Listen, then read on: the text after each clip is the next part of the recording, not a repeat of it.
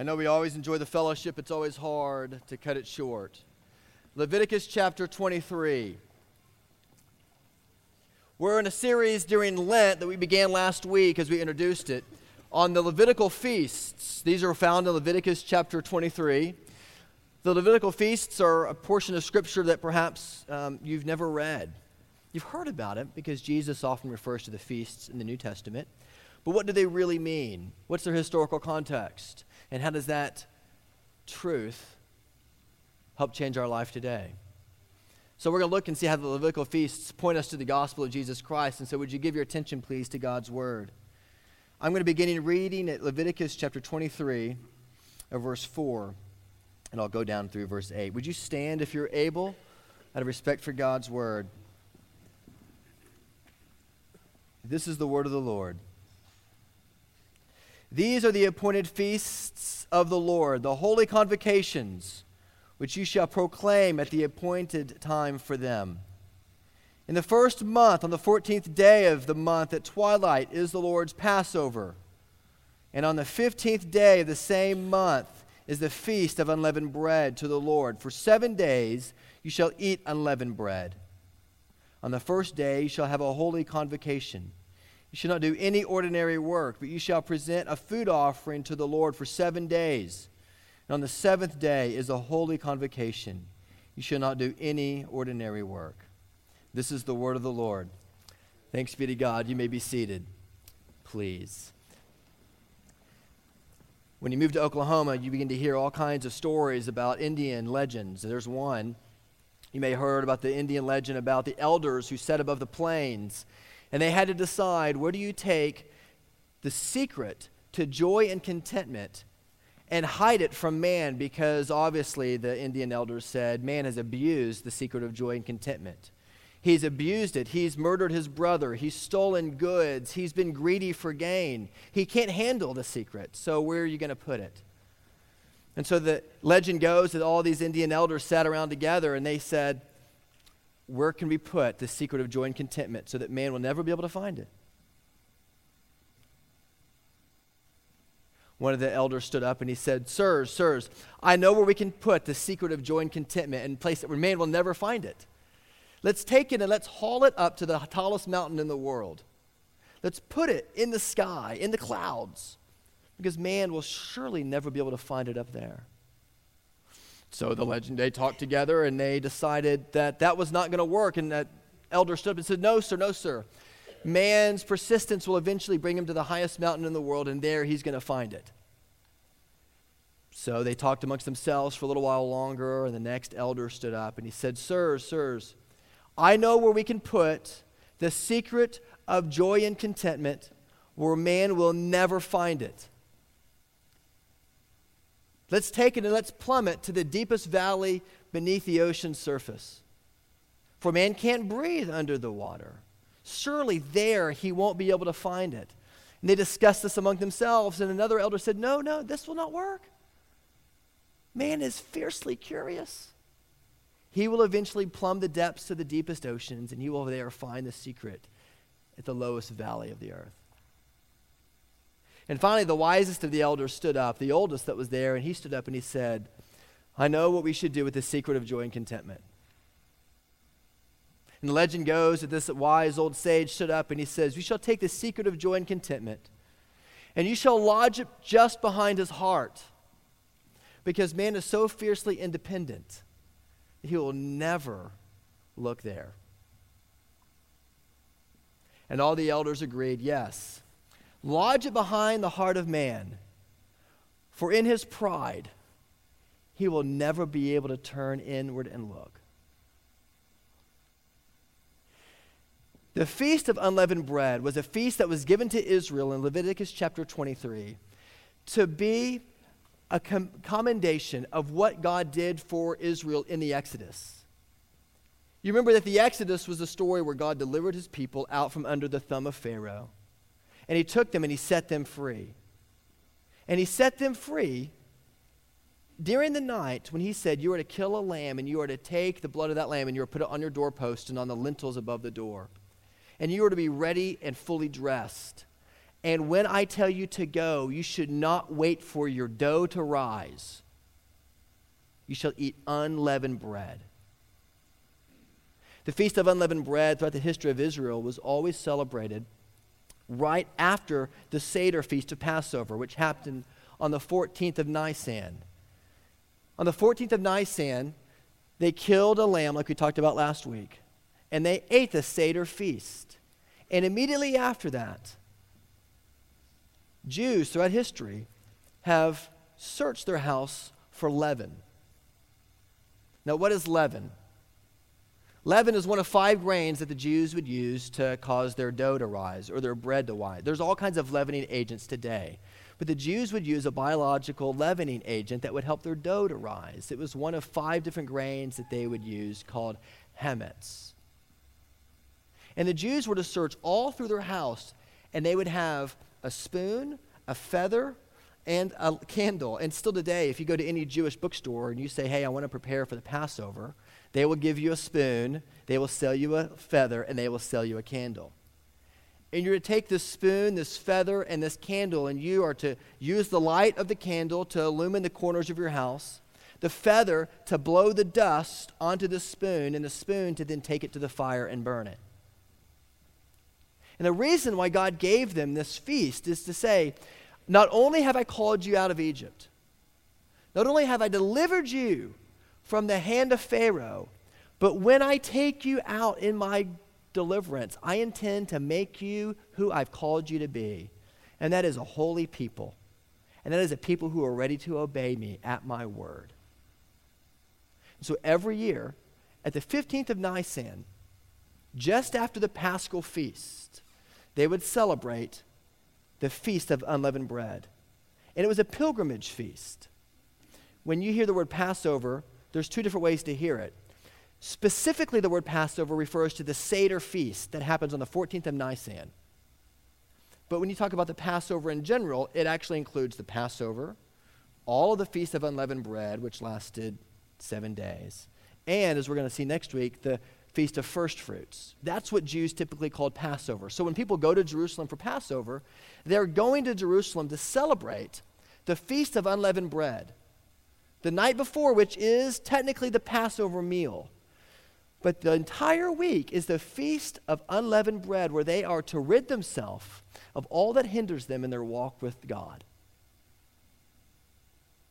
And it starts on a holy day, a Sabbath, and it ends on a holy day, a Sabbath.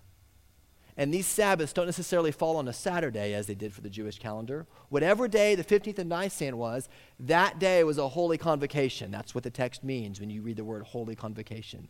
It was a holy Sabbath to the Lord. And the point of the Feast of Unleavened Bread was for all of God's people to know that not only has God delivered you from sin, not only has he saved you, but he intends you to be what he created you to be. Be who you are. That's the point of the Feast of Unleavened Bread. So that's the historical context. That's what you read about when you read Leviticus chapter 23. But when you and I hear this, I just got to be honest, like in preparing this sermon, when I hear there are feasts that are set apart to help me find the leaven in my heart, guys, there are all sorts of things in my life that cover up the leaven of my heart. The question for every one of us is not, have you been delivered? The question is, are you living the life that God has called you to be? And that's the question that this text begs of us this morning. If God called you to leave the only life you've ever known, to leave Egypt and to follow him, could you do it? Would you do it? Are you doing it? Where is your leaven? Where is your leaven? Where is the sin in your life that's hiding itself so that you do not find it? Where is your leaven? Well, for me, and maybe for you, it's behind my busyness. The unleavened bread began and ended on a Sabbath. Why? Because it's very hard to separate work and rest today. It's very hard to separate work and rest, isn't it? Like 15 years ago, when you came home from work, you came home from work. But today, when you have that phone in your pocket, work goes home with you, doesn't it? You're never unplugged. You're never free. You're always within the reach of your employer. Always. And it takes considerable effort for us to be able to do the simple things like be able to lay our phones down and be with our family. Listen, let's trade places for a second. Like, I need to hear that too. There's an article, an op-ed in the New York Times not long ago called The Busy Trap. And Tom Kreider, who wrote the op-ed, said that busyness serves as a kind of existential reassurance, a hedge against emptiness. Well, obviously, your life cannot be silly or trivial or meaningless if you are so busy, if you are completely booked, if you are in demand every minute of the day. Some of us cover up deep systemic sins in our life by our frenetic pace. Yes, we want to be good parents. Yes, we want to make sure our kids get to practice. But deep beneath that frenetic busyness is a leaven that's causing our pride to rise.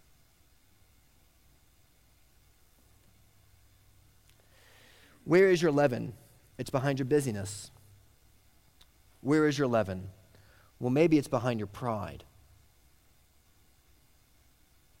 The Jews would get a spoon, a feather, and a candle. Christians today get God's holy word, the preaching of the word, the Holy Spirit to help us identify where that leaven is in our lives. Kevin DeYoung wrote a book called Crazy Busy, and in it, he says that there are 7 faces of pride. They all start with P's, so forgive the preacher alliteration, but here they go. Pride keeps you from understanding yourself because your struggle is not that you're pursuing pleasure. It's that you're just not pursuing pleasure enough. You're taking pleasure in the wrong thing. You're settling for that which does not really satisfy you. And there are 7 faces of your pride beneath which you hide yourself to find your identity and your satisfaction. Number 1, people-pleasing. I cannot obey what God calls me to do or I will lose the approval of others. I'm motivated by fear.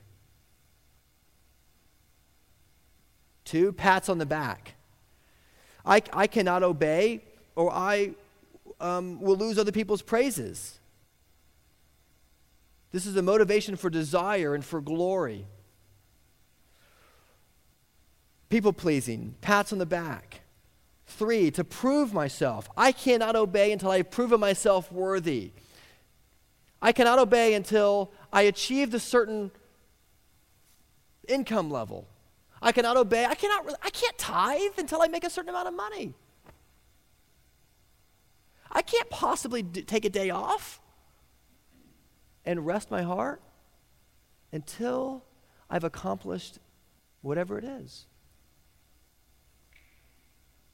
Power. I cannot obey because I will lose control. Listen, I'm just not willing to take that risk, Jesus. Perfectionism. I cannot obey or my performance will slip. Prestige. I cannot obey until I've obtained a certain status, until I'm in the club, until I've reached a certain level in my company's organizational chart. Or pity. Listen, if I obey people, if I leave everything and follow you, Jesus, people will not be as impressed with the burdens that I've been bearing. If I really believe in grace, it's going to mean that I have to give up all of these things I've so long strived for. And I will not have the sympathy from other people. People-pleasing, pats on the back, proving yourself, power, perfectionism, prestige, pity. Listen, these are the faces of pride.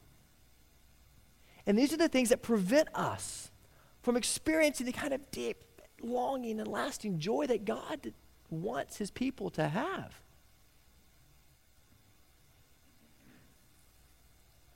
Where is your leaven?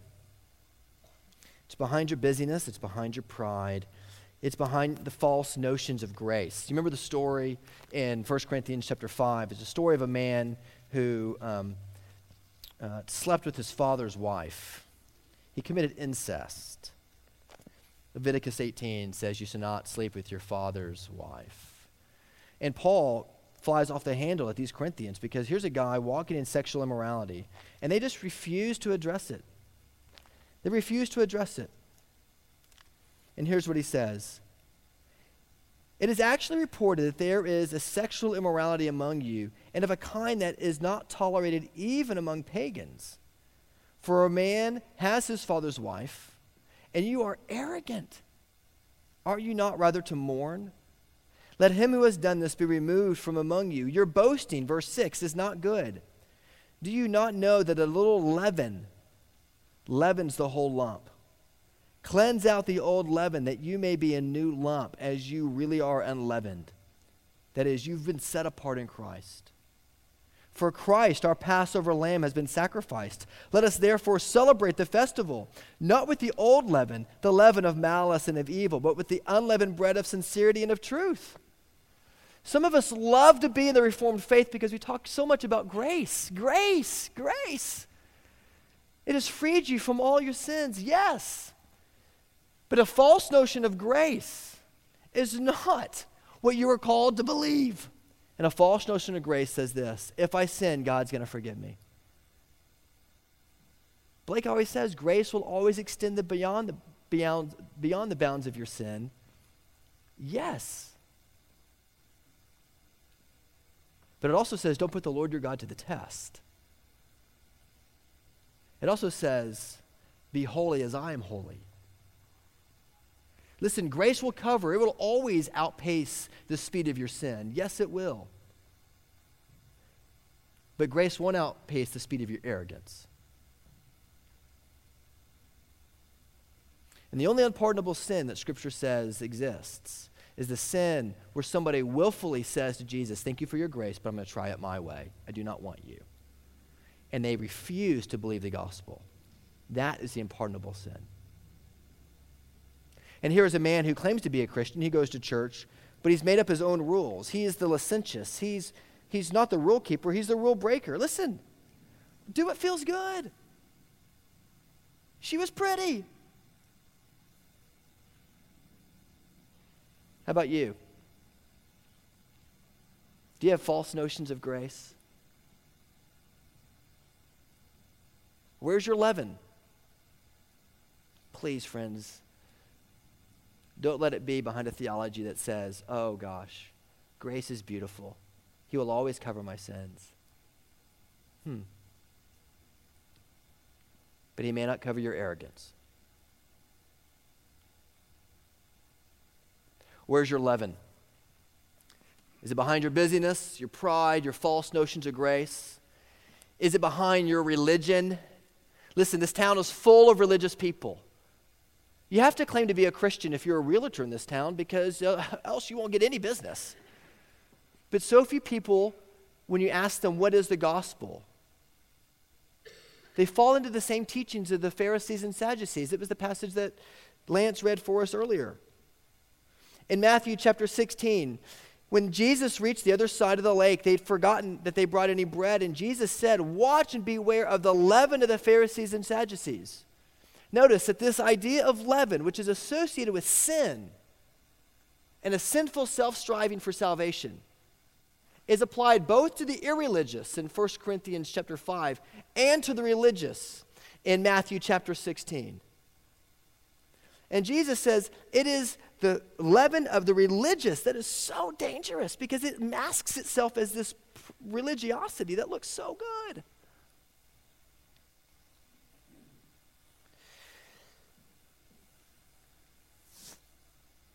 Religious people try to prove themselves by their performance. I don't drink. I don't have sex outside of marriage. I go to church 3 times a week. Aren't I great, God? Don't you love me so much because of how faithful I am to you? And God says, even the most faithful Christian in the history of the world, against the backdrop of an infinitely holy God, still has sin over the banner of his life. And it is God saying to you, oh friends, you never get beyond the gospel. The most religious and the most irreligious person in the world, they can both turn aside God for self-seeking strategies of salvation. One doesn't want anything to do with the church, and one uses the church for their own ends. Do you? C.S. Lewis says, if we consider the unblushing promises of reward and the staggering nature of the rewards promised to us in the gospel, it would seem that our Lord finds our desires not too strong, but too weak. We are half-hearted creatures fooling about with drink and sex and ambition when infinite joy is offered us, like an ignorant child who wants to go on making mud pies in the slum because he cannot understand what is meant by a holiday at the sea. We are far too easily pleased. The reason why we're here and we're planting a new church in this town is not because we are better than everybody else. It's because we know that we're not. And we want to come again and again and again to the gospel that says it is only through the work of Jesus that we can possibly have the identity and the joy and the contentment that we were created to have, but that we lost in sin. And the church strives so much and burns so much emotional capital on separating ourselves from the bad, bad world.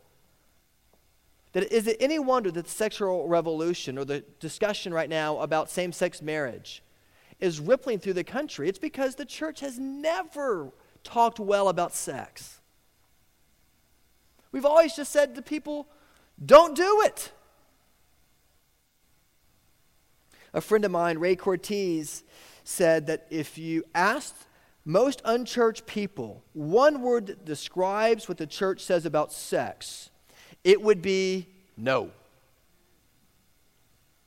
The truth is that the Bible says sex is a gift from God, and no one can have a higher view of sex than we have. God has designed something unbelievable. Jonathan Edwards says, God has given us his redundant bounty of many things for the delight of our senses, for our pleasure and our gratification. Christianity is not a thing that makes these things useless to us, nor does it cut us off from the enjoyment of them. We are to be a people who take back this sexual conversation because we say that sex within the confines of marriage is beautiful and right and good, and it is to be enjoyed. Jonathan Edwards continues. He didn't write this last month, by the way. He wrote this 300 years ago. That God has given us 5 wonderful senses and has made much provision for their gratification. And therefore, true Christianity allows us to take full comfort in our meat, in our drink, and all of our reasonable pleasures. They are to be enjoyed in conversation or in recreation. Listen, God wanted Israel to make bread. He gave them the good use of creation to be enjoyed. He didn't just say, okay, be ready, you're going to fast for 40. No, he said, I want you to make bread. I care about your body. I'm not calling you to be aesthetic. And sometimes the church says, no, God has called us to suffer, to not enjoy anything. And God is saying, you're not reading the right book. You're like the scribes and the Pharisees that are making up 39 rules for the Sabbath when Jesus himself is the Lord of the Sabbath. I'm not going to go on too much longer about this, but more does need to be said. Listen, the issue of sexuality in our culture has been so politicized right now that it is so important that we as Christians have a clear ability to talk about sex in the confines of the way God created it to be enjoyed. John Walls of Houston Baptist University writes, Christians must recognize that the failure of the church to communicate its vision effectively is at least partially responsible for the sexual revolution in the first place. The failure to celebrate sexuality, starting with its marital pleasures, is part of a larger failure to teach and preach a strong creation theology that affirms the goodness of the physical world as God's gift to us. The sexual revolution is a distorted version of affirming the goodness of sexuality. in isolation from the larger truths that grounds its goodness in the beauty of God. Invariably, of course, when a fragment of the Christian vision of reality is broken off from the larger whole of the gospel of which it is a part, the fragment is not only twisted out of shape, but it's diminished and it's shriveled as well. Many of us have a hard time. We have a hard time enjoying God forever, as the confession says, because we just really don't believe that God is good. But the God we worship has given us all these things to enjoy. He calls us to enjoy sex within the confines of marriage. Married couples, you should have sex. Sorry, kids. You should enjoy it. He calls you to enjoy all things he's given you. You can enjoy drink, but do so in a way that honors him. Never as a way of escape. And therefore in moderation. But enjoy it. He's given it to you. Our aim is not to turn back to the 1950s morality of Ozzie and Harriet. We don't want to turn the clock back to the 50s. We actually want to turn it back all the way back to Eden. Because there, man and woman were naked and unashamed. You do not get any more pleasure than that. Total emotional closeness. Perfect relational fellowship. Total social peace. Completely vulnerable. Isn't that beautiful? That's what the Lord has called us to do and to be. And for those who are married, sex is the expression of that. Not only does it happen in sex, it also happens in the context of corporate worship, where God draws his people to himself, where you're able to say yes to the Lord. Yes, whatever you call me to do, I am your creation, you are my creator, I will obey you. I will fiercely consider the leaven of my life, and I will get rid of it. Christian worship is a testimony to the reality of the living God in the midst of a world which does not know him. It is a protection against unworthy ideas of him. To be drawn back, friends, week after week into the context of Christian worship is to slowly blow the leaven out of your life. It is to slowly help you recognize through the preaching of the word, through the practice of the church calendar, through taking the Lord's Supper week after week. It is to help remind you that Jesus is the only place you can find the secret of joy and contentment. But what was it that the old wise Indian elder said? You can't find it because it's lodged behind your heart. And Jesus says that if you want to find the secret of joy and contentment, the first thing you have to do to find the leaven of your life is you have to be willing to die to the desires of your heart and trust that God is good and that he gives you desires that are so much greater than that, and those are always found through repentance. Continually coming back to see that you don't have to pursue power or prestige or play your self-pity card so often. Why? Because Jesus, who is infinitely powerful, became a form of a servant for you. Who had infinite prestige at the right hand of the Father, left his throne above so he could come and he could walk the dusty roads of Jericho for you and die the death that you should have died. It is Jesus who delivers you from your perfectionism because he himself was absolutely perfect in every way. And you know what? When he comes again, he promises that you will be too. And so in your striving to be perfect, repent of your self-seeking strategies to get God to love you and to recognize that you will be perfect in glory. When Christ comes again to make all things new, you will be fully restored and fully human, no longer just fallen humanity. So Jesus comes to give you the greatest joy in your life. But he calls us during the season of Lent to begin to weed out the leaven now, to come to him in joyful repentance, not wait, and to use the 40 days of Easter, the 40 days before Easter, rather, to practice the art of repentance. and to begin with a day of rest, to repent of our self-striving, to end the week for the Jews with a day of rest. And so I invite you this week, make a conscientious decision to rest. Practice the Sabbath. And use that Sabbath day to enjoy time with your family. Enjoy it. To turn off your phones.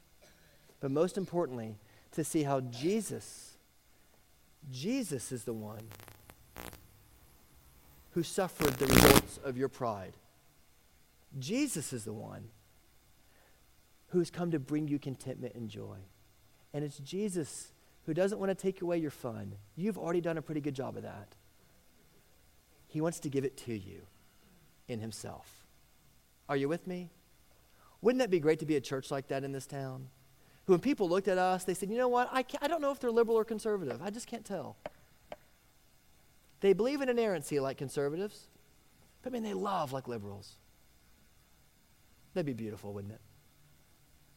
We don't care what people say of us. We just want to be people of the gospel who keep Jesus and his finished work for us at the center, who enjoy his good creation, and who are quick to obey him at his word, like Israel was.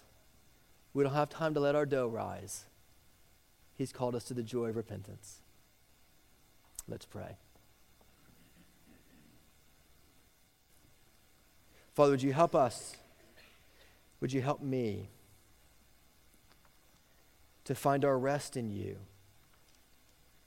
Lord, would you help us to see through the lens of the passage on the Feast of Unleavened Bread and recognize that the sin can entangle the irreligious and the religious just as easily. And Lord, we confess that we sometimes make you out to be not the God of the universe, but a butler to serve our needs. Or we confess that we actually don't think about you very much at all. But you come to us in love. And you sing over us that I love you. I have given you everything for life and godliness. And if you do not understand why I have called you to obey my word, just trust me, you tell us. Oh, trust me. Because I'm offering you infinite delights in Jesus Christ. So Lord, thank you that you created your good creation good to be enjoyed. And would you help us to use it and to enjoy it in holiness, in your righteousness, in your joy. And therefore help us to be a church that's set apart, not because we want to be different, because we just want to simply be about the business of our King, Jesus Christ. And it's in your name we pray. And all of God's people said, amen.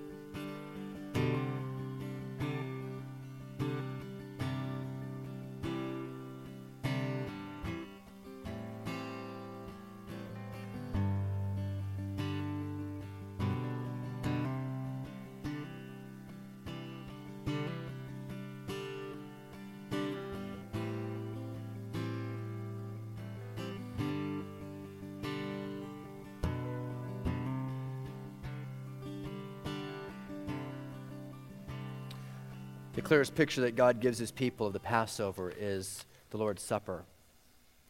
There's an interesting story in Ezra where after God's people are in exile, they come back and they reinstitute the Feast of Unleavened Bread, and they practice the Passover again. What you're about to partake is the Lord's table. It is meant to change you. It is a means of grace. Jesus Christ is here spiritually. We are not Catholic in the sense that we believe that this becomes his body and his blood physically. But Jesus is here spiritually. He's with you, and he invites you into communion with him. And when the exiles returned, and Ezra reinstituted the feast of the Passover, he called his people to enjoy their holy callings. But the feast of the unleavened bread of the Passover required them to take a day off work. And I just want you to listen to what happened to the king of Assyria who was watching this happen before these Israelites. It says, on the 14th day of the first month, this is Ezra chapter 6, verse 19, the returned exiles kept the Passover. Remember, Passover is all three of those feasts, Passover, unleavened bread, and the Feast of First Fruits. For the priests and the Levites had purified themselves together. All of them were clean, so they slaughtered the Passover lamb. That's the 14th of Nisan. For all the returned exiles, for the fellow priests, and for themselves. It was eaten by the people of Israel who had returned from exile, and also by everyone who had joined them and separated himself from the uncleanness of the peoples of the land to worship the Lord, the God of Israel. And they kept the feast of unleavened bread 7 days with joy. For the Lord had made them joyful, and he had turned the heart of the king of Assyria to them, so that he aided them in the work of the house of God, the God of Israel. Friends, trusting that Jesus is your Sabbath rest changes the way you understand your vocations. It changes the way you understand your calendar year. What you do on Sunday morning matters for your week.